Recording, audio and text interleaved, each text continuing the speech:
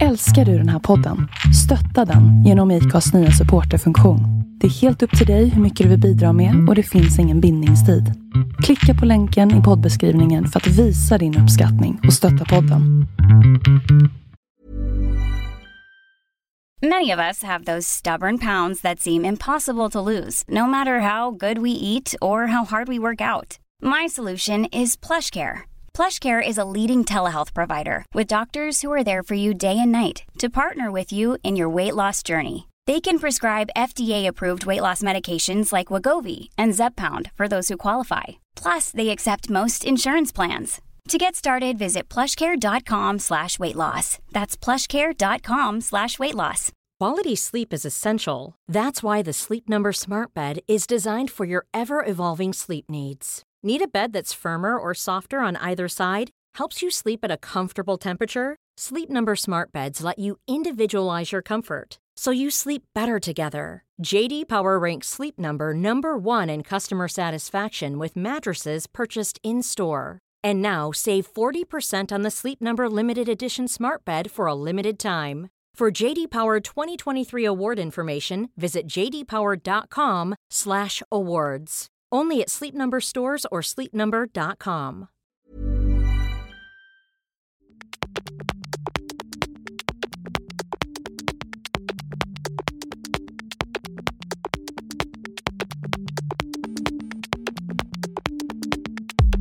Under mitt första år med podcasten Husky åkte jag upp till Åre under Åre Extreme Challenge och gjorde 2 avsnitt på plats.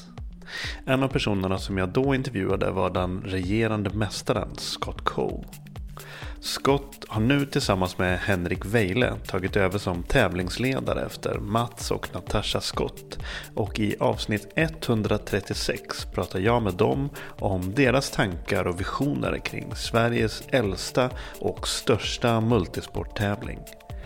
Jag heter Magnus Ormestad och det här är podcasten Husky.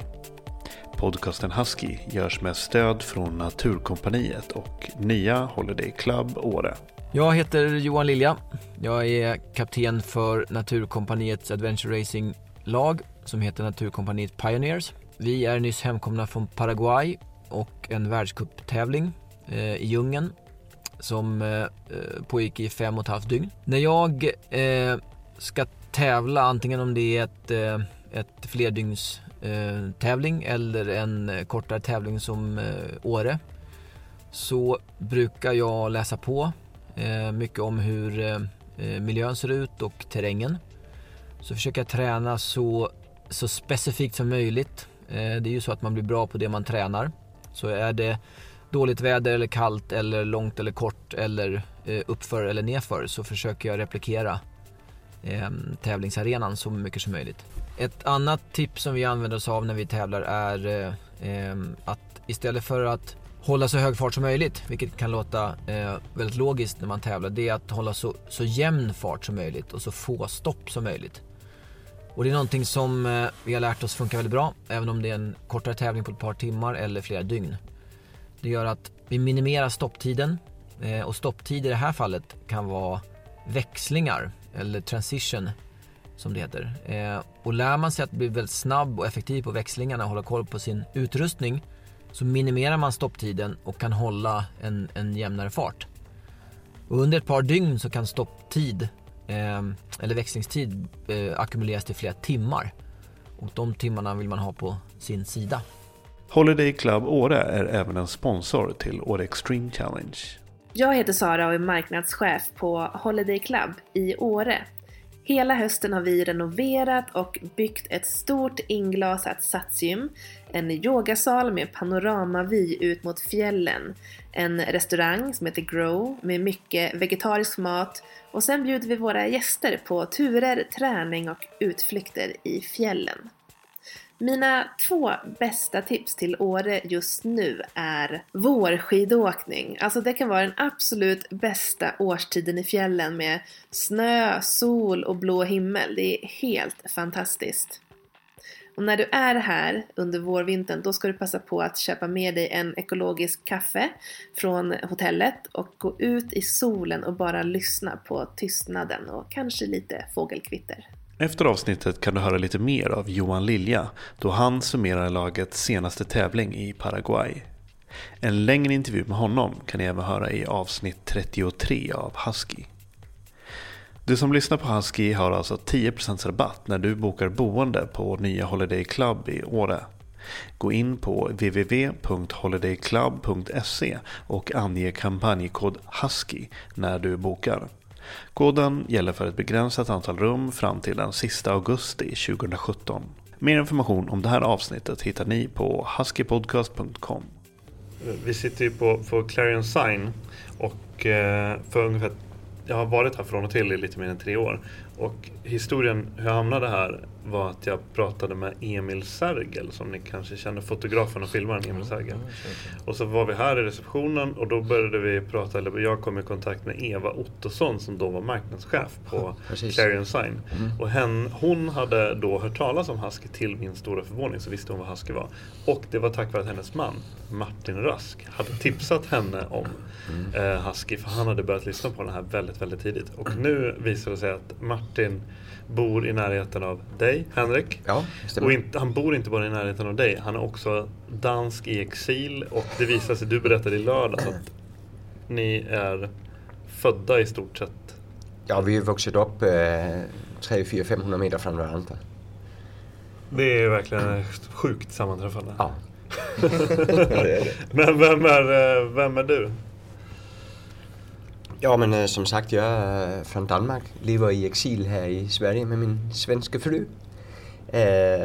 Jag är 51 år gammal och är ursprung som yrkesmilitärofficer i marinen i Danmark i 20 år. Vad innebar att vara yrkesmilitär i danska marinen? Vad gjorde du för någonting? Ja, men jag har kört båt det mesta av min operativa karriär. Och de sista 4 åren som fartygschef. Flytten från Danmark till Åre. Ja, men den var inte ganska självklar. Jag började bli lite less på danska vintrar. Har man några vintrar i Danmark? Ja, ibland har man lite ihållande regn. Ja, precis, det så är det. Jag har blåst nu också mer. Men framförallt vintrar. Och så också för barn där skulle växa upp i fjällnärt miljö, helt enkelt. Frisk luft och riktig natur utanför dörren. Men har det varit en koppling för dig hela tiden från uppväxt till ditt yrkesverksamma liv i marinen? Den här kopplingen till natur, har det varit något som du har drivit dig, en koppling eller ett intresse av natur och äventyr och så? Ja, men jag har vistats i naturen från barnsben. Med mina föräldrar och med kompisar. Så det var inte helt naturligt. Och Sverige och Norge har alltid varit liksom sommarsemester för familjen. Ni har varit där uppe och vandrat? Och... Ja. Okay. Och du då, Scott Cole, du har varit med i 2 avsnitt. Jag har intervjuat dig i ett särskilt långt avsnitt och sen så var du med i ett av de första avsnitten faktiskt när jag var uppe i Åre för Åre Extreme Challenge. Och då pratade jag med dig lite kort. Vi satt på Holiday Club i Åre och pratade, för att då hade du var reigning champ. Du vann året, du hade vunnit året innan.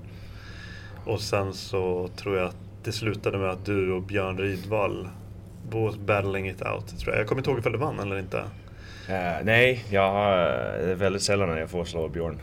Det var en gång och det var på grund av hans kajak hade lite problem, minns jag.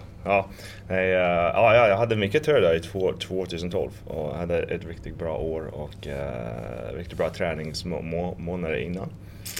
Och det ledde till att jag fick stå upp på toppen efter jag hade kämpat flera år i rad och jobbat upp mot toppen av pallen. Det var ett superspännande år, såklart. Men det var länge sedan. Det var ett litet tag sedan i alla fall. Om man inte har lyssnat på intervjun med dig, vad är kortversionen, hisspitchen för Scott Cole? Vem är du? Vem är jag? I'm a Southern California guy that moved to northern Sweden 12 years ago. Kom till Sverige först med ett amerikanskt lag och tävlade i Explore Sweden, en airborne expedition som ordnas av Mikael Linnord. Och blev förälskad i landet. Och efter 8 år i Umeå så har jag flyttat till Östersund där jag har bott sista 4 år. Jag är miljöekonom i grunden och jag jobbar med den här frågan om värdering av naturen. Vad är naturen värt och varför behöver vi sätta ett pris på naturen för att kunna ta bättre och klokare beslut med våra naturresurser. Förutom det så är jag en passionerad multisportare och jag gillar att testa kroppen, både fysiskt och mentalt. Se vart kroppen tar slut, vart och när kroppen tar slut. Men jag är också en kille som gillar att vara ute i naturen och kan släppa den tävlingsmoment och den tävlingshets och bara njuta av att vara ute. Och det är de två saker, de två delar av min karriär, både som miljöekonom och uthållighetsidrottare, som har lett till att jag nu jobbar med Åre Extreme Challenge. För det är ett sätt för mig att kombinera de där två intressen. Ja, men verkligen. Det är ju verkligen ett bra exempel på vilket enormt värde vi kan få av den här fantastiska naturen. Att kunna njuta av den både som publik och som deltagare och som när man tränar inför någonting sånt här. Hur man verkligen får ett värde för det. Har du, Henrik, någon koppling till adventure racing och multisport? Inte annat egentligen Åre Extreme Challenge. Har du tävlat själv? Nej, jag har inte gjort det. Du har jobbat tillsammans med Mats och Natasha? Ja, jag har jobbat helt med tävling tillbaka från 2005. Hur kom du i kontakt med tävlingen första gången? Ja, men jag hade någon kollega som jobbade med tävlingen eller med Mountain Games, för tävlingen var en del av en festival. Och ganska liten då, en ganska liten tävling. Kom i kontakt med det och sen var jag med på de 2 sista Mountain Games. Och därmed också med Åre Extreme Challenge. Så det är min väg in. Jag har ingen egentlig koppling till multisport än jag har gjort de flesta sportsgrenarna. Jag har paddlat, jag har cyklat, jag har sprungit och seglat och ja, allt. Vad kommer du ihåg första gången du hörde talas om Åre Extreme Challenge? Vad var dina första intryck av tävlingen? Ja, första gången som jag hade hört om tävling, det var en av de första 2-3 åren när jag bodde uppe i Umeå och jag tänkte, shit, det är ingen snack på saken, jag kommer att köra den här tävlingen nu. Och sen jag fattade, eller kom på att det var en annan tävling som var på samtidigt som jag inte kunde flytta. Och året efter var det samma sak, så jag kunde inte köra då. Jag blev väldigt arg för jag hade kört precis samma typ av tävlingar i USA. De här 5 timmars tävlingar med massa olika grenar. Ja. Så tyvärr dröjde det ganska många år, kanske 4 år innan jag fick köra första gången. Ja. Tävlingen går i Åre, som namnet antyder. Vad är Åre för er? Liksom? Vad är ert Åre om ni skulle beskriva ert hem? Ja, men det är ju egentligen otroligt mycket. Det är precis som du säger, det är ett hem. Jag känner mig väldigt hemma där. Framförallt på vintern. Men sommaren kom ju lite som ett bonus. Jag tror inte riktigt vi hade tänkt över innan vi flyttade upp att hur är sommaren i Åre. Den är ju inte som i Danmark. Dels att den kortare och dels att den kallare. Men den är egentligen ganska fantastisk för det öppnar några helt andra möjligheter. Skidåkning på vintern, all ära på det, men att springa på fjället, cykla i skogen, det är oslagbart. Och du bor i Östersund, eller bor på Frösön? Eller på, ja, Frösön, på precis. Så Åre är inte riktigt hem för mig. Nej. Det har aldrig varit, fast jag spenderar en del tid. Och lite annorlunda från Henrik, det är sommartid som jag tänker på när jag tänker på Åre. Det är forspaddling och att springa upp på berget i den här öppet fjällterräng utan träd. Där man kan säga jättelångt. Det är det som jag tänker på när jag tänker på Åre. Det här var egentligen en fråga som jag hade skrivit lite längre ner i slutet av frågeformuläret. Men det känns som Åre Extreme Challenge spelar en väldigt viktig roll i den här övergången som Åre och som väldigt många fjälldestinationer i Sverige i alla fall jobbar med. Att liksom gå från att förknippas att bara vara vinterdestination och vinterturism och bara tänka skidåkning till att vara en året runt destination. Och då känns som Åre Extreme Challenge som en väldigt naturlig och viktig, kanske beroende på hur man ser det, kanske den viktigaste rollen för Åre. Att få även mycket fokus fokus på sommartid. Hur tänker ni om Åre som året runt destination och framtid och trender? Jag kan säga att det är inte bara en smart business decision att säga att vi redan har lockat fler folk på vintern. Nu måste vi sätta på att locka folk även på sommar.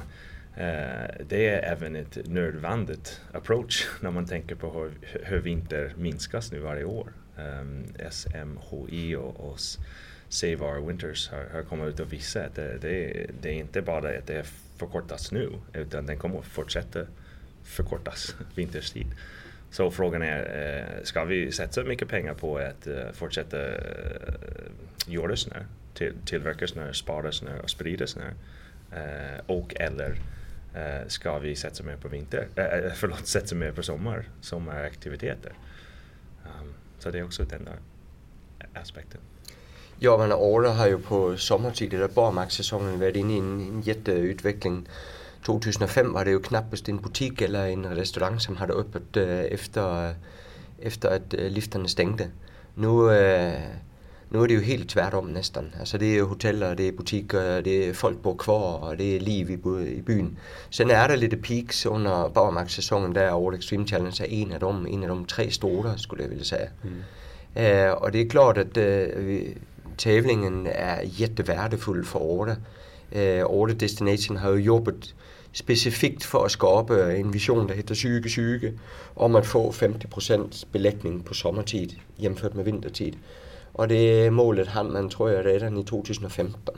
Mm-hmm. Så det har ju funnits en enorm efterfrågan på också att vistas i fjällen på sommartid. Och när man ser på hur lite det egentligen är utbyggt och hur egentligen lite man har tagit vara på de möjligheterna fram till nu, så finns det ju en enorm potential kvar. Scott, går du in och tänker på det här om du ska tänka på det här som miljöekonom? Är det här ett exempel på någonting som du kan jobba med liksom? Det är faktiskt en sak som jag har redan jobbat med när det gäller Östersunds kommun. Jag jobbade nyss som miljöekonom för dem genom Peak Innovation. Ett projekt där vi tittade på vad kostar det för Östersunds kommun att tillverka och spara snö för deras längdskidspår. Och vad får de tillbaka i termen av nytta. Och det är ganska lätt att räkna ut vad det kostar. Det kostar en hel del med el och vatten och diesel för att sprida ut den här snön. Det är lite svårare att sätta ett pris på eller värdesätta den rekreationsnytta som man får tillbaka från den här satsningen. Och det är vad jag gjorde i en rapport. Och i den här rapporten så kom vi fram till att det var ganska stor betalningsvilja för att kunna komma åt ett skidspår tidigt i säsong innan den naturliga snö kom.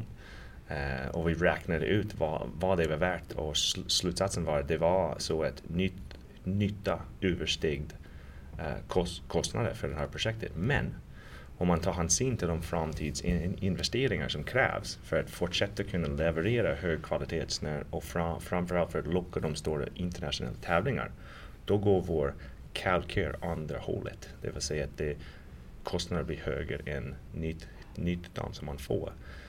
I den här rapporten tittar vi endast på rekreationsnytta. Det kan också vara andra nytta förknippad med förbättrad hälsa och även den här attraktionskraft som kan skapas från att ha sådana stora event. Det var inte med i vad vi räknar med. Men det är ett bra exempel på inte bara den kostnad som kan komma med att vinter minskas i Sverige, men också ett bra exempel på hur man kan värdesätta saker och ting som inte går att köpa och sälja i en butik eller på en marknad. I det här fallet den rekreationsupplevelse som man får men inte behöver betala för den ändå har värde. Hur gick det till när ni för förra året, så var sista året som Mats och Natasha Scott var tävlingsledare för Åre Extreme Challenge, och de beslöt sig för att skjuta ut sig.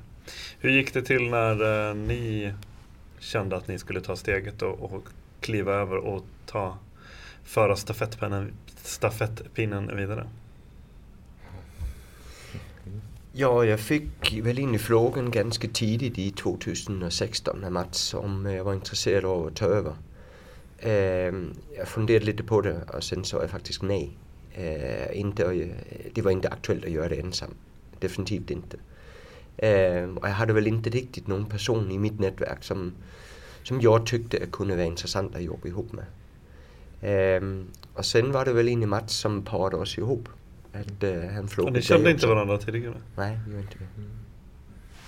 Jag kände igen Henriks ansikt för han hade varit med i tävlingsorganisationen och jag hade tävlat 8 år.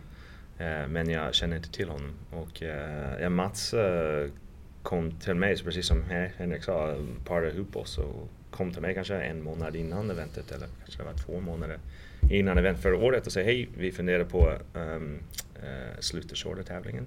Vi vet att du Scott är en person som har mycket passion för det här eventet. Kan du tänka dig ta över det här i något sätt? Och mitt första svar var inte nu, jag vill fortsätta tävla. Fast jag var 39 år gammal så säger jag ändå att jag har flera år kvar att kunna tävla.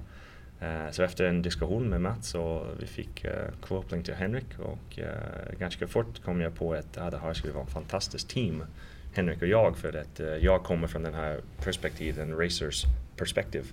Vad är det som gör en bra tävling? Jag har varit världen runt och tävlat i olika tävlingar. Jag har sett bra tävlingar, jag har sett dåliga tävlingar. Och jag kom på ganska fort att Henrik var en väldigt organiserad militärman som kan organisera tävlingar på ett väldigt bra sätt och kunde väldigt mycket bakom allt annat som jag inte förstår när det gäller hur man ordnar en tävling. Så vi snackade ihop oss och vi kom fram till att det var värt att satsa på. För det var precis det jag skulle fråga er, hur rollfördelningen ser ut. Men nu har du lite grann summerat rollfördelningen. Henrik är the logistics guy. Ja. Berätta lite om hur du hanterar tävlingen och hur du ser på tävlingen. Ser du på allting genom så här Excel-listor och så här pivottabeller? Ja, inte helt, men jag ser det naturligtvis i någon form för struktur. Tabell kan man säga också egentlig, men mer sådan med att få det praktiskt till att fungera. När man har en multisporttävling som är spridd som vår tävling är, så måste man ha en förflyttning av funktionärer och materiel, och den är helt avgörande för att tävlingen överhuvudtaget kan genomföras. Så den delen, det är ju en del som jag har jobbat mycket med tidigare. Så det faller in ganska naturligt att få gjort det. Alltså från när du jobbade i marinen helt enkelt? Ja, precis. Så för mig är det egentlig liksom jag känner mig ganska hemma i det här. Jag känner mig ganska trygg. Nu har jag varit med en del år också, så jag vet vad som fungerar. Jag vet också vad det är som inte riktigt fungerar. Och så länge det inte är någon som skjuter på det så är det a walk in the park. Ja, alltså jag brukar säga så att på själva tävlingsdagen det är nästan lite tråkigt. Ofta så går allting enligt planen och så har jag inte så mycket att göra. Men det ger ju någon möjligheter för att komma närmare på tävling, så jag har varit egentlig överallt på tävlingsbanan under själva tävlingsdagen. Och du Scott, hur skulle du se på din roll? Först och främst vill jag säga att jag hoppas att det är verkligen som Henrik säger, att det är lite tråkigt på tävlingsdagen. För det är det så. Om det är så betyder det att jag kan, som jag siktar på att göra, tävla också på Åre Extreme Challenge även i 2017 och förhoppningsvis framåt. Det är en del av vår deal som vi siktar på nu. Men i alla fall, du vill veta lite mer om min roll. Det är, jag ser min roll som en ambassadör för eventet. Att inspirera och öppna ögon för vad finns uppe i Jämtland. Och tillsammans med min egen karriär som motorsportare världen runt och allt som jag har haft chans att uppleva i andra tävlingar kan jag ta med mig hit och visa upp vad motorsport är för någonting och varför den passar bra, inte bara för eliten, utan det är ett fantastiskt sätt att komma ut i naturen. För du har varit runt de senaste halvåret egentligen, så har du haft en del så här inspirationskvällar och föreläsningar. Det har varit i Stockholm, det har varit i Åre och flera ställen säkert. Är det det är såklart en tanke med den nya satsningen att spread the word. Precis, vi vill lyfta antal deltagare till Åre. Vi vill framförallt locka fler tjejer. Men vi vill locka fler från hela landet. Och inte bara hela landet heller. Vi vill locka fler från Skandinavien. Och inte bara det heller. Vi vill locka fler från Tyskland. Vi vill locka fler från England. Vi vill såklart locka världens bästa från Nya Zeeland och Australien. Och även Sydafrika. Så vi har mål för att få fler dit, och för att uppnå det målet behöver vi inspirera folk, framförallt hemma i Sverige. Så jag har varit till Örvik, till Umeå, Malmö, Göteborg, Åre, Stockholm och även Köpenhamn, och vi siktar på att dyka upp i Trondheim snart för att locka dem. Hur står sig tävlingen internationellt? Du har själv som sagt en diger erfarenhetslista. Du har tävlat i stort sett över hela världen i olika tävlingar. Hur skulle du jämföra Åre Extreme Challenge jämfört med mycket annat out there? Ja, det är hands down den bästa. Nej, det är en riktigt unik tävling, för den kräver en hel del olika skills för att kunna lyckas på en hög nivå och placera sig i den topp 20 inom soloklassen. Men samtidigt levererar den här banan en fantastisk upplevelse för motionärer. Vi var på Vildmarksmässan nu i helgen och försökte lyfta eventet bland ett helt nytt och stort målgrupp. Igen och igen har jag försökt att förklara vad den här banan betyder och vad det finns för olika tävlingsklasser. Det är väldigt många som tittar på och hör Åre Extreme Challenge och säger direkt, det där är inte för mig, det är extreme. Och självklart är det extreme i soloklassen, det är tuff. Men det finns andra tävlingsklasser, framförallt duoklass där man slipper paddla fors. Då paddlar man på sjön istället och köra hela banan tillsammans med en träningspartner. Och just den klassen ser jag väldigt många par, en kvinna och man som tävlar tillsammans, så det är supercool. Sen finns det även stafettklass som den tredje alternativ, och där är det en paddlare, en cyklist och en löpare som skickar pinnen vidare. Och där är ett fantastisk klass för folk att komma in och uppleva och se banan och tävling och event för första gången. Och det är ofta från den där klassen att vi bygger upp soloklassen, för folk tittar över på gränsen och säger, men shit, den här soloklassen är inte så dumt ut heller. Och då är det folk som är villiga att lära sig paddla fors och komma tillbaka ett annat år. Men sitter ni på sån statistik hur vanligt det är att folk kommer tillbaks och hur många ställer upp för första gången? För jag vet som typ Vasaloppet så brukar man säga att ungefär 80% av folk som kör Vasaloppet kör det för första gången. Tittar ni på sånt, att ni vet att men det är så här många procent som har kört mer än ett år? Och så. Nej. Statistik. Nej. Vi skulle kunna gå till Excel-bladen och kolla upp det. Vad jag kan säga helt från min anekdotal perspektiv kan jag säga att igår på Vildmarksmässan var det många som kom upp och sa jag har kört 6 gånger, jag har kört 8 gånger. Och jag hade uppe scenen när jag gav en presentation i lördags där på Vildmarksmässan, tog jag upp Stefan Atlin från Skåne som har varit med i 19 av de 20 år. Oj! Och den enda året som han missade, det var första året, och det var för att han inte hört talas om tävling. Det var bara 20 stycken som var med första året. Så ganska många stories av folk som kommer tillbaka igen och igen och igen. Och det är superbra, för det visar upp att vi har en varumärke som är tydligen stark. Vi vill såklart bygga upp loyalty i våra kunder, men jag tycker att det är lika bra att få en statistik som du nämnde nu för Vasaloppet, att försöka få folk ut för första gången. Det är då vi bygger eventet.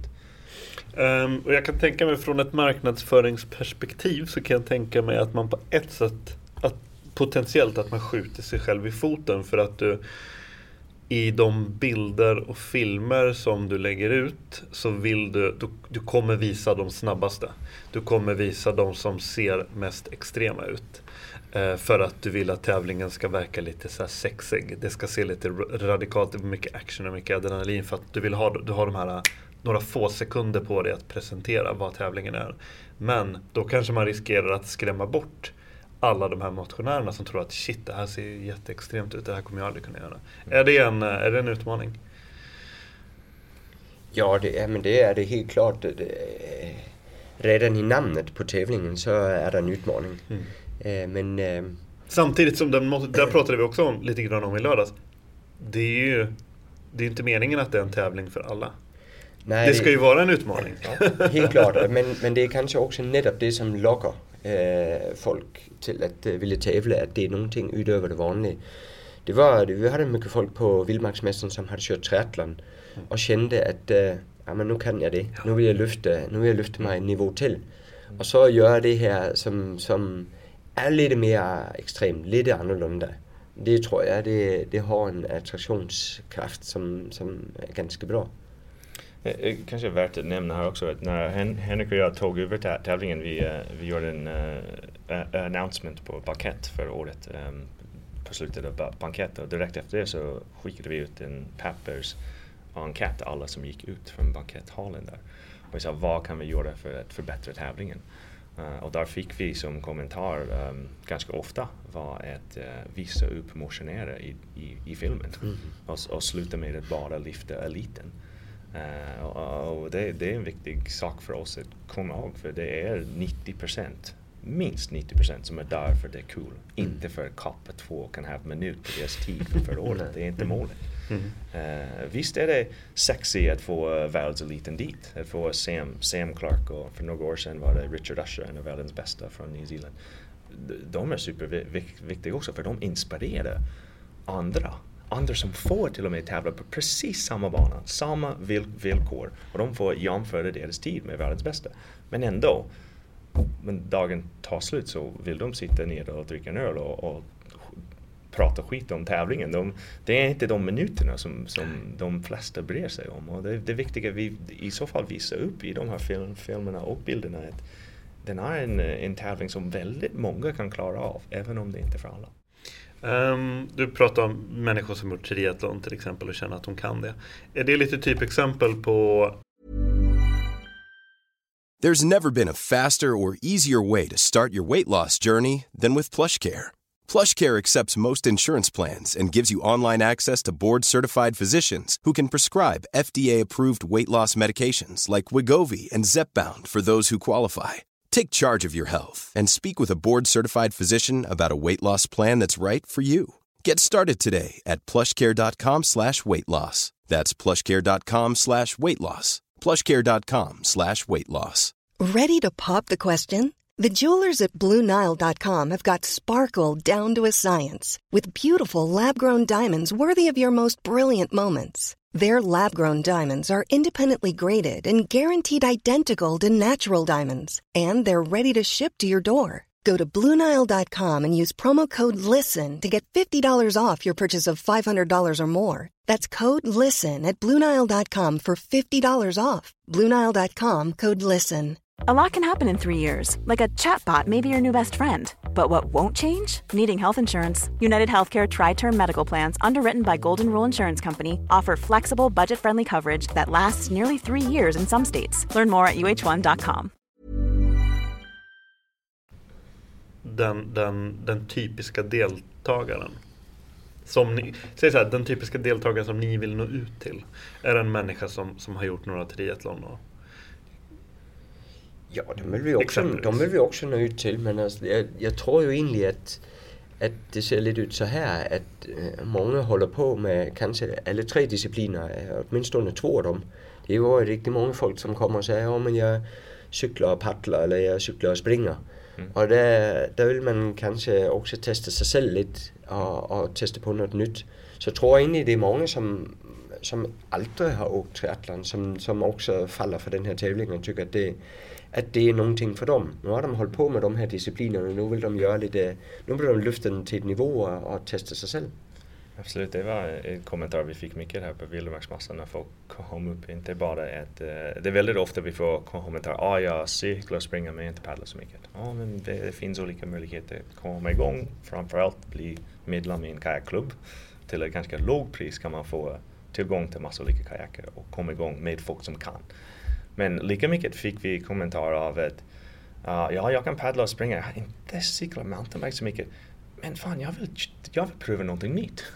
Så vi också får det. Och det är den där typen av människor som vi vill ha. Folk som vill testa någonting nytt. Någon som vill slå ihop alla 3 saker som de kanske har gjort förut men aldrig tillsammans på samma dag. Jag tänkte att ni kan hjälpas åt och ganska översiktligt men gå igenom banan från start till mål. Lite kort. Vad är det som väntar på Åre Extreme Challenge? Jag tror att det är kanske viktigt att börja med att beskriva om de här tävlingsklasser igen. För folk missuppfattar det. Det finns en här soloklass som jag kallar för den mest extreme alternativ. Då paddlar man först, springer över Åreskuten och cyklar mountainbike tillbaka till auditoriet där målet är. Den andra alternativet det är duoklass. Och då kör man precis samma löp på cykelbanan, men man paddlar på sjön på platt vatten. Slipper man paddla fors. Och då tävlar du såklart tillsammans med någon annan. Den tredje alternativet det är stafettlag. Och då är det 3 olika personer. En som paddlar, en som springer, en som cyklar. Och då paddlar man på sjön också. Det är ingen fors där. Så då om vi vill ta oss igenom banan, du kanske kan göra en liten beskrivning, men då måste vi skilja åt mellan solobanan och... Om vi börjar med soloklassen då. Ja, men den startar ju precis nedanför Sveriges största vattenfall, Tännforsen. Och det alene det tror jag för många tävlande är liksom sådan närmast episk att man börjar där. Sen är det lite plattvandspaddling till att börja med innan man kommer ned hvor att Indalsälven den rinner ut av de här första sjöarna. Och hvor att det börjar med lite whiteboarder, lite utmanande forsar för de flesta skulle jag säga. Det är ganska vanligt att man får ta sig ett bad där, har jag förstått. Ja, det är det. Kanske inte för alla. Kanske inte vanligt, men det kan hända. Fick inte du någon gång, du fick en funktionärskajak på dig? Ja, jag har haft lite utmaningar, bland annat en älg som hoppade rakt ut i forsen framför mig på tävlingsdagen, mitt i forsen. Så ja, det kan bli spännande. Om ni hade kunnat filma det ögonblicket så hade då hade ni haft alla tyskar hade velat komma. Ja, precis. Det skulle vara riktigt bra marknadsföringsmaterial. Och du skulle också ha sett mig vända mig till den här kajaken bakom mig och sa, "Did you see that? Did I imagine that?"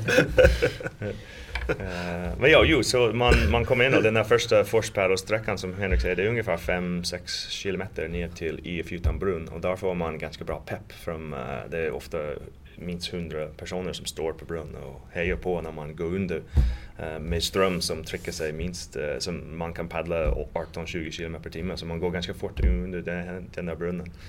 Sen är det en liten platt sträcka innan den andra forsen kommer som är också riktigt spännande fors med 2 stycken 90 graders svängar där. Och sen kommer man till första lift då. Då har vi ändrat den liften. Du kan beskriva lite om lift kanske. Ja, alltså det första liftet är ju vid järnvägsbron, Skåne järnvägsbron. Så där paddlar man in på vänstersidan några 100 meter innan, lyfter ut kajaken ur vattnet. Så springer man upp genom skogen på Fiskestigen heter den. Fiskestigen, ja. Med kajaken i handen då? Med kajaken, ja.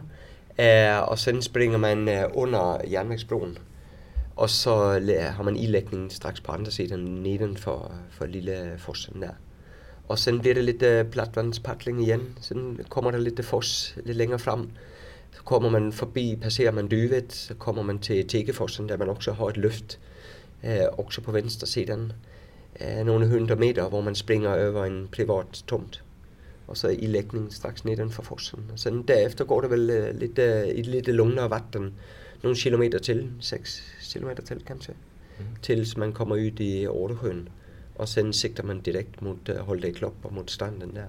För att gå i land där.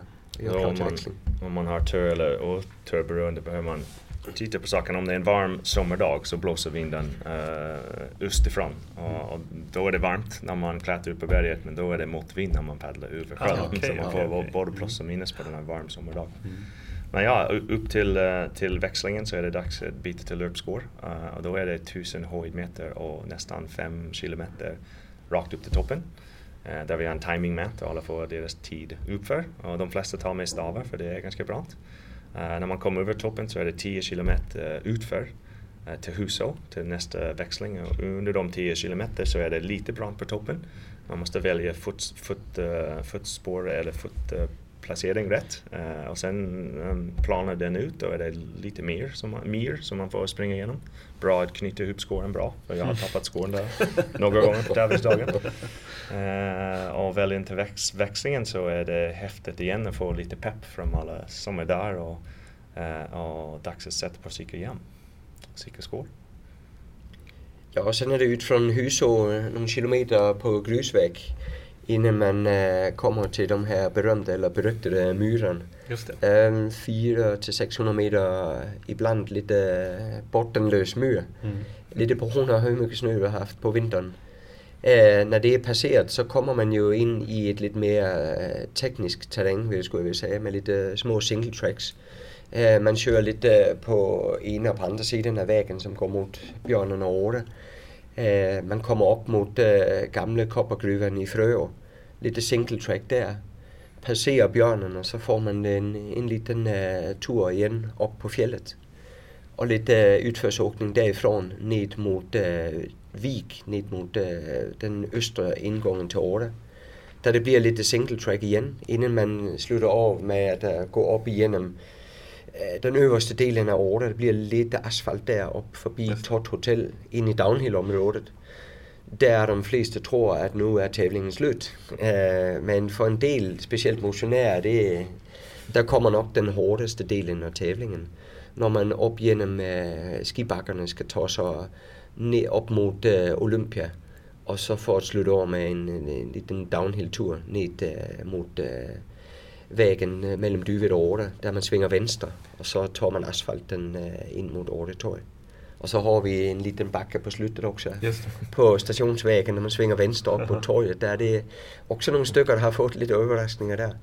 Det är verkligen en liten backe, men fy fan är det stort på tävlingsdagen. Den är riktigt bra och lång, känns det som. Ja. Från publikens perspektiv, vad kan man förvänta sig som åskådare på Åre Extreme Challenge? Är det en åskådarsport? Ja, helt klart är det. För att man ska få så mycket av tävlingen att se som möjligt så måste man vara mobil på tävlingsdagen. Men jag tycker definitivt att komma och se starten hvor man har uppemot 200-300 kajaker som ligger vid Tännforsen i morgonsolen. Det får man inte missa. Sen finns det några punkter långs med banan också. Jag tycker Scott var inne på det med bron. Och så tycker jag självklart lyften också är intressant att se. Och där kan man ju stanna under en viss tid och få lite mer syn på de tävlarna. Det är ganska kul, speciellt på liften. Visst är det kul att se de som är lite och springer väldigt snabb med en kajak som väger bara 8-9 kilo. Men det kan också vara ganska kul att kolla på motionärer som kommer lite längre back som har en kajak som väger 40 kilo kanske. Och du ser en del samarbete mellan soloklass tävlande där de hjälper varandra. Bägge tjänar på att hjälpa liksom. Precis, och sen när det är dags att lägga kajak tillbaka i vattnet så är det game on, nu kör vi igen. Så det finns en där cooperation competition som är ganska kul att se. Sen är det såklart, det är många som tar kabinbanan upp till toppen och står upp och kollar på folk när de springer över timingmät högst upp på toppen. Och sen är det växlingen i Huså. Det är väldigt mycket ljud, minns jag när jag kom in dit. Och vi har en speaker där som pratar om alla som kommer in och det är många som hejar på. Alltså. Det är spännande. Sen är det en massa vägkorsningar under cykelbanan där det är väldigt kul att kolla på folk när de kommer upp och klättrar upp från myren i björnen och så vidare. Hur ser ert arbete med förberedelser ut? Ni har precis varit på Vildmarksmässan. Ni har varit ute på föreläsningsturné och inspirationsturné. Vad är det för arbete som ni gör i fält så att säga, längs med banan? Hur ser det ut? Och vi har inte gjort så där jättemycket än så länge. Det är ju fortfarande ganska mycket snö. Men så fort att snön är borta så får vi gå igenom banan. Både på paddlingen, den kan ju vara lite varierande fortfarande helt fram till tävlingsdagen. Skytan, det är ju alltid frågan om hur mycket snö det är kvar. Cykelbanan, det är lite broar som kanske ska fixas. Det kan vara lite sly som ska tas bort eller ett träd som har vältit under någon vinterstorm som måste ta bort och se över. Men annars så banan den är ju samma som den har varit tidigare och vi har ju de tidigare åren också tagit hand om den på våren. Men som sagt, nu väntar vi på att snön försvinner så kan vi gå igenom den. Vad är den största utmaningen för er som arrangörer om man ska titta sista förberedelserna och själva tävlingsdagen? Vad är den största logistiska utmaningen? Logistics, det får du svara på. Ja, alltså det, jag skulle vilja säga det är ju paddlingen. Vi har haft 2 år under de senaste 5 åren där vi har varit tvungna att lägga om banan i sista ögonblick på grund av att det har varit för högt vattenflöde. Så det är ju alltid lite den här med att man går med den här oron i magen veckan upp. Men för det är egentligen i teorin, det kan vara sista dygnet så kan ni fortfarande bli tvungna att ändra på.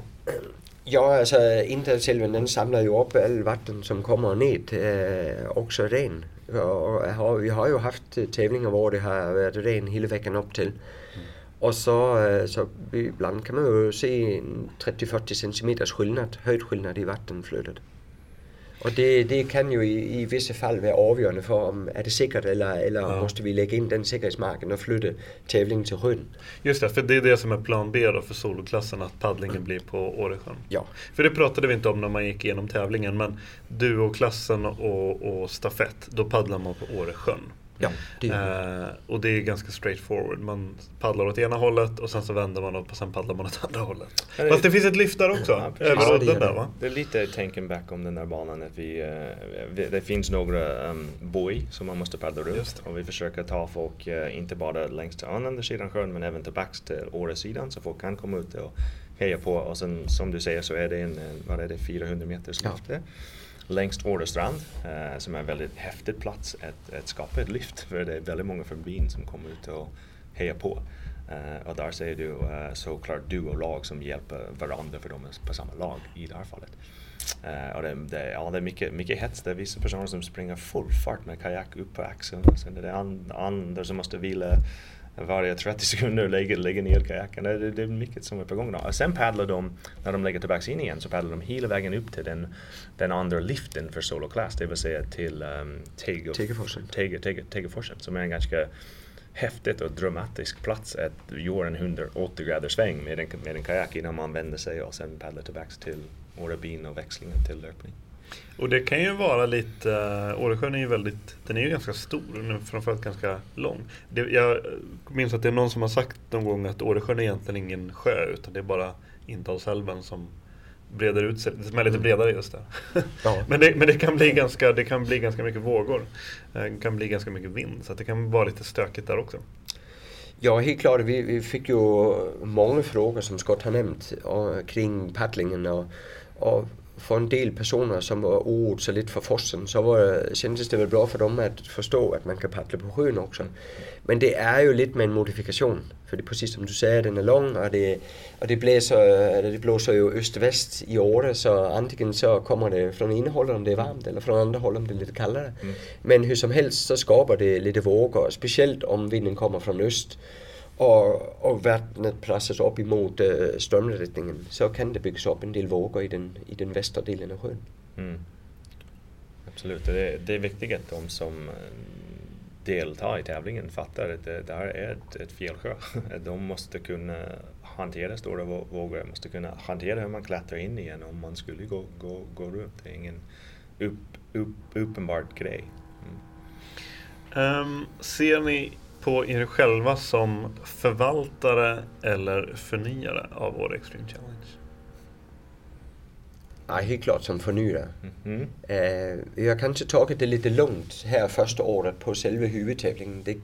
Det kan komma lite små förändringar men det är inte någonting som egentligen vill påverka banan eller sluttiden markant. Men vi har en del planer om att se över tävlingen såklart, men också bredda under hela veckan. Vi har 2 nya tävlingar för i år. En kajaktävling på Indalsälven som tar den strömmande delen av soloklassens paddelsträcka. Och så har vi en barntävling på fredagen. Så på det sättet har vi ju redan förnyat tävlingen, men vi vill ju mer. Vi har en del idéer om hur vi skulle kunna göra en multisportsvecka kan man säga i år. För det är lite tanken att få det som en tävlingsvecka. Ja, alltså både och. Alltså, jag tror inte på att man kan ha 4, 5, 6 tävlingar på en vecka. Men det är klart att man kan ha lite olika typer av tävlingar och kanske lite föreläsningar eller han har sagt lite häng hvor att man som multisporter eller som motionär multisporter kan komma till Åre och kanske höra Scott prata eller någon annan multisporter prata och ge lite träningstips och så vidare. Det tror jag det finns ett stort värde i. Absolut, jag pratade med en killen från Sydafrika nyss som är väldigt sugen att komma upp och tävla och det skulle vara fantastiskt om han kunde göra en liten bildspel om multisport community som finns där nere. Men det var en jättebra fråga för vi vill förnya det här tävlingen, vi vill locka fler. Vi vill komma med nya i det. Men vi förvaltar också ett ganska välkänt varumärke, Åre Extreme Challenge, som började för 21 år sedan tack vare James Vennemore från Nya Zeeland och Erik Ahlström. De hade en riktigt bra idé som bevisas genom att det är samma banan 21 år senare. Så det är en vinnande koncept, det är en varumärke som vi vill bevara. Men vi tänkte göra det genom att lyfta nya aktivitet och tänka på den här, kanske mindre som en tävlingsvecka som vi vill bygga ut och mer som en destinationsvecka. Att det är mycket att göra kring Åre och Vålådalen och Uledalen och även upp till Storåvån. När man väl kommer så långt upp till Åre så är det värt att stanna kvar. En tävling som Åre Extreme Challenge är ju inte snutet ur näsan. Det kräver ganska mycket resurser, det kräver mycket ekonomi i tävlingsorganisationen och så vidare. Och det får man oftast då genom exempelvis samarbeten och sponsorer och så. Vad har ni för setup med sponsorer och hur ser arbetet ut med sponsorer? Jag har jobbat väldigt mycket med sponsorer, men jobbat väldigt mycket tillsammans med Henrik som är en väldigt klok businessman. Och vi har hjälpt åt varandra även om jag har lagt en del tid på att nå ut och prata med olika sponsorer. Väldigt kort sammanfattat, vi står idag utan en huvudsponsor. Efter 10 års samarbete med Haglöf så har de valt att gå i en annan riktning. Så vi söker en ny huvudsponsor. Så en av de viktiga budskap som vi lyfter när vi pratar med olika företag är den här möjligheten att kunna associera med ett event som har svensk natur i fokus. Vi vill verkligen lyfta den här Clean Green Scandinavia. För det är vad vi paketerar och säljer, det är natur. Och vi säljer och paketerar den genom fina bilder och filmer. Så vi har fått intresse från ett antal företag som vill synas i den sammanhanget. Vi också har en idé som vi vill fortsätta lyfta i vår kommunikation, och det är den här motto Let Nature Challenge You. Och vad vi menar med det här som vi har just börjat med, det är att visst är det här en riktig fysisk utmaning. Man ska paddla fors och springa över Åreskuten, det är inte lätt, men vi vill också att deltagare och andra som är med och tittar att de förstår att naturen kan utmana oss i andra sätt. Det kan framförallt utmana hur vi ser på naturen och vad det har för betydelse i vår egen liv.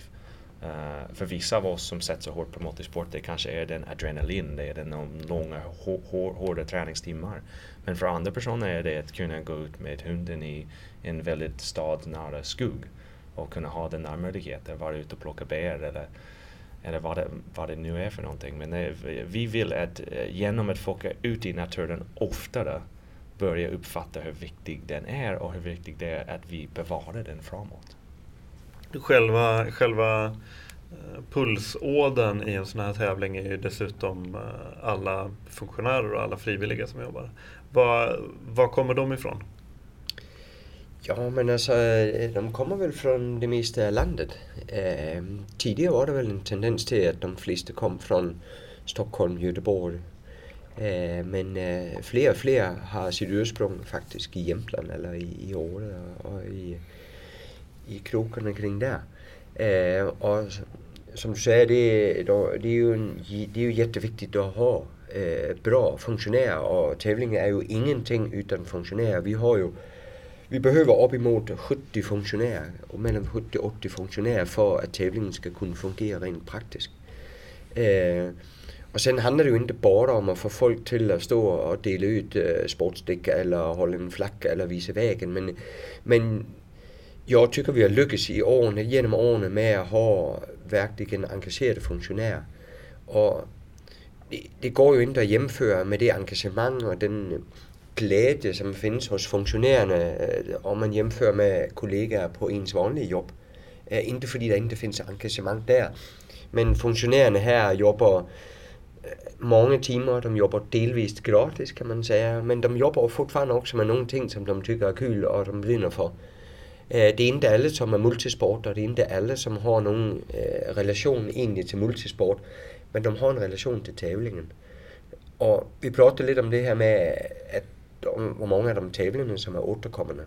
Men om man ser på, hvor mange som er återkommende af funktionærerne, så er det en ganske høj procentdel. Jeg skulle tro, den ligger en bra bit over 50% af folk, som år efter år kommer op. Det er ikke sikkert, at de træffes eller prater med hverandre imellem. Men når de kommer op, så er det næsten sådan, at de fortsætter med den mening, de holder på med, præcis da det er tævling til slut året inden. Så det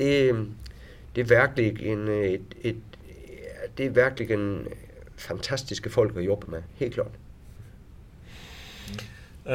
Ett sätt att, vi har ju pratat lite grann om Åre Extreme Challenge ur ett internationellt perspektiv, och ett sätt att bredda det internationellt är att jobba med exempelvis ambassadörstävlingar och väntävlingar. Och ni har nu samarbete med, inte vilken tävling som helst, utan typ världens första multisport adventure race tävling typ. Och det är precis, och det är coast to coast. En riktigt tuff 10-12 timmars motorsporttävling som du har kört? New Zealand, som jag har fått möjlighet att tävla i också. Och jag har varit i kontakt via mail med Richard Usher som nu driver den tävlingen, som har vunnit den tävlingen flera gånger och till och med vunnit Åre Extreme Challenge. Och han såklart vet vad Åre Extreme Challenge handlar om, och han tyckte det var supercool att vi gör ett samarbete, så vi kommer att byta ut startplats och lyfta varandras nyheter i sociala medier. Vilket är speciellt kul när man har en tävling som är på andra sidan jorden, som har sommar när vi har vinter, så kan vi ändå inspirera vår deltagare med vad det är som händer i de långa sommardagar där i New Zealand. Så det är väldigt spännande. Jag har nått ut nu till flera olika tävlingar i Europa och även av världen runt kan man säga, och har fått tillbaks bra positivt besked, men vi har inte kommit ut med den än. Men vi vill gärna lyfta andra tävlingar för eller lyfta för vår deltagare de möjligheter som finns världen runt att göra liknande häftiga, roliga saker. Det är superviktigt för oss för att kunna locka fler deltagare till Åre Extreme Challenge. Vi måste kunna ge dem möjlighet att prova på och testa multisport utan en stor krav och de måste ha massa utrustning. Och ett fantastiskt sätt att göra det är att vi lyfter ett fantastiskt begrepp och koncept som Jürgen Card från kajaksidan har fixat, och det är Åre Pre-Race. Det är ett antal träningstävlingar som han har ordnat i Stockholm på Hammarbybacken, där man springer, cyklar och paddlar väldigt korta rundor, typ 10 minuter var. Och de som är lite kör flera varv och de andra kan välja att köra 1 eller 2 varv. Och sen, det kostar ingenting att vara med, man får låna kajak och cykla gratis. Och det är genom den tävlingen vi har fått folk att öppna ögon till multisport och då välja eventuellt att köra Åre Extreme Challenge. Och just det här begreppet jag har lyftat i mina föreläsningar nu nyss, landet runt. Och ganska snart efter min föreläsning i Göteborg var det 2 tjejer som kom upp till mig och sa vi vill ordna Åre Pre-Race i Göteborg. Och jag sa fantastiskt. Så nu har vi 2 stycken där. Ett litet kort tid senare så fick jag ett mail från en killen i Uppsala som lyfte samma begrepp där, samma koncept där. Så nu har vi 6 stycken, 3 i Stockholm, 2 i Göteborg och 1 i Uppsala. Ni kan läsa mer om det här på åreprerace.se. Så vi är väldigt tacksamma till Jürgen att han har lyftat och gjort multisport mer tillgängligt till alla. Det är också roligt att det är en tävlingen nu, Åre Extreme Challenge har blivit invaderad och hijacked av en dansk och en amerikan också. Vad tänker ni om det? Är det en del av en större konspiration? Såklart är det. Vi danskar, vi har ju varit här tidigare, så jag vet inte om amerikanerna lurar på någonting där, men det är faktiskt jätteroligt. Det är roligt för det är liksom 3 olika kulturer på något sätt som är i samspel här. Jag tycker egentligen att det funkar ganska bra. Vi har olika perspektiv på vissa saker, men det tror jag bara är med till att lyfta kvaliteten på det vi gör. Ja, vi båda två tror mycket på konceptet att få folk ut i naturen kommer att bli bra till slut genom att folk uppskattar vad finns här i Sverige. det är också lite roligt att det är en kille med ett konstigt amerikansk brytning måste prata med en dansk med ett konstigt annan typ av brytning, så att vi inte alltid förstår varandra. Det var till exempel, det tog många veckor innan jag fattade att Henrik inte pratade om en killen som heter Anton. För han pratar väldigt mycket om med Anton, och han faktiskt menar med andra. Det var ganska länge jag tänkte att han hade en kompis som heter Anton, och jag hade inte riktigt hängt med i den delen av diskussionen. Men ja, det finns några små saker vi måste reta ut med varandra, men annars går det ganska bra. Ja, det tycker jag också. Annars blir det lite engelska ibland. Ja, det blir så för mig när jag blir lite trött. Ja. Och för de bitarna som inte ni hinner med, då kommer alltid Anton och hoppar in och lastar lite. Här finns det alltid. Jag hade inga mer frågor än så just nu, så tack för att ni tog er tid och ett stort lycka till med Åre Extreme Challenge 2017 och framåt. Tack ska du ha. Välkommen hem och grattis till ett bra resultat i Paraguay. Hur var er upplevelse? Vad kan du berätta om tävlingen? Tackar. Jo, man kan säga att tävlingen delas in i två sjok för oss. Det var ju de dygnen vi tävlade och de dygnen vi skulle ta oss i mål egentligen. Vi var ute 5,5 dygn, så tävlingen var nästan 2 dygn längre än beräknat för alla tävlande. Det var 21 lag då i långa klassen. Vi var med bra initialt, topp 3, men ganska snart så åkte vi på värmepåverkan. Det var enormt varmt, så att vi fick dra ner farten en aning och blötlägga oss så ofta det gick då. Sen åkte vi på sjukdom dygn 2, som vi fick slita med ett par timmar, kanske 10-12 timmar. Där en medlem i teamet blev magsjuk rejält. Och där var det nära att vi klev av faktiskt. Men efter mycket om och men så lyckades vi återhämta den här personen, och vårt team kunde tuffa vidare då. Och då var egentligen strategin att ta oss i mål, ta alla kontroller och hålla oss friska. Så att efter 5,5 dygn så kom vi i mål och lyckades få en 10:e plats då, som vi är väldigt nöjda över, trots allt. Om ni ska summera, vad tar ni med er för lärdomar ifrån tävlingen? Ja, alltså dels så gjorde vi ett väldigt bra teamjobb, att hjälpa varandra. Teamet är ju alltid en sån här tävling. Man kan ju inte titta på sig som individ, utan man måste alltid hjälpa teamet framåt. I allt ifrån utrustning till att bära varandras saker om det behövs, eller göra mat, eller hålla humöret uppe, hjälpa till med navigering och avståndsbedömning och så. Men det vi lärde oss mest härifrån, tror jag, även om vi var väldigt nöjda med just teamdynamiken, det var att även hur mycket man än förbereder sig och planerar i minsta detalj, så finns det saker man inte kan rå på, typ sjukdom. Nu har ju vi sätt att ta hand om det där, både medicinering och så, men det drar ner farten och man sätter teamet ur balans en aning då. Så att det går inte att planera bort allt, lärde oss. Ja, vill man följa oss och Naturkompaniet Pioneers, så kan man hålla koll på Facebook och vår sida Naturkompaniet Pioneers, och Instagram Naturkompaniet Pioneers. Vi heter nog Pioneers bara, tror jag. Och sen tycker jag att man ska följa Naturkompaniet också, som är utrustningskonsulter av rang. Tack. Podcasten Husky finns även på Twitter, Instagram och Facebook. Husky görs med stöd av Naturkompaniet och nya Holiday Club Åre. Den produceras av Husky Productions. Musiken görs av Joel Mull.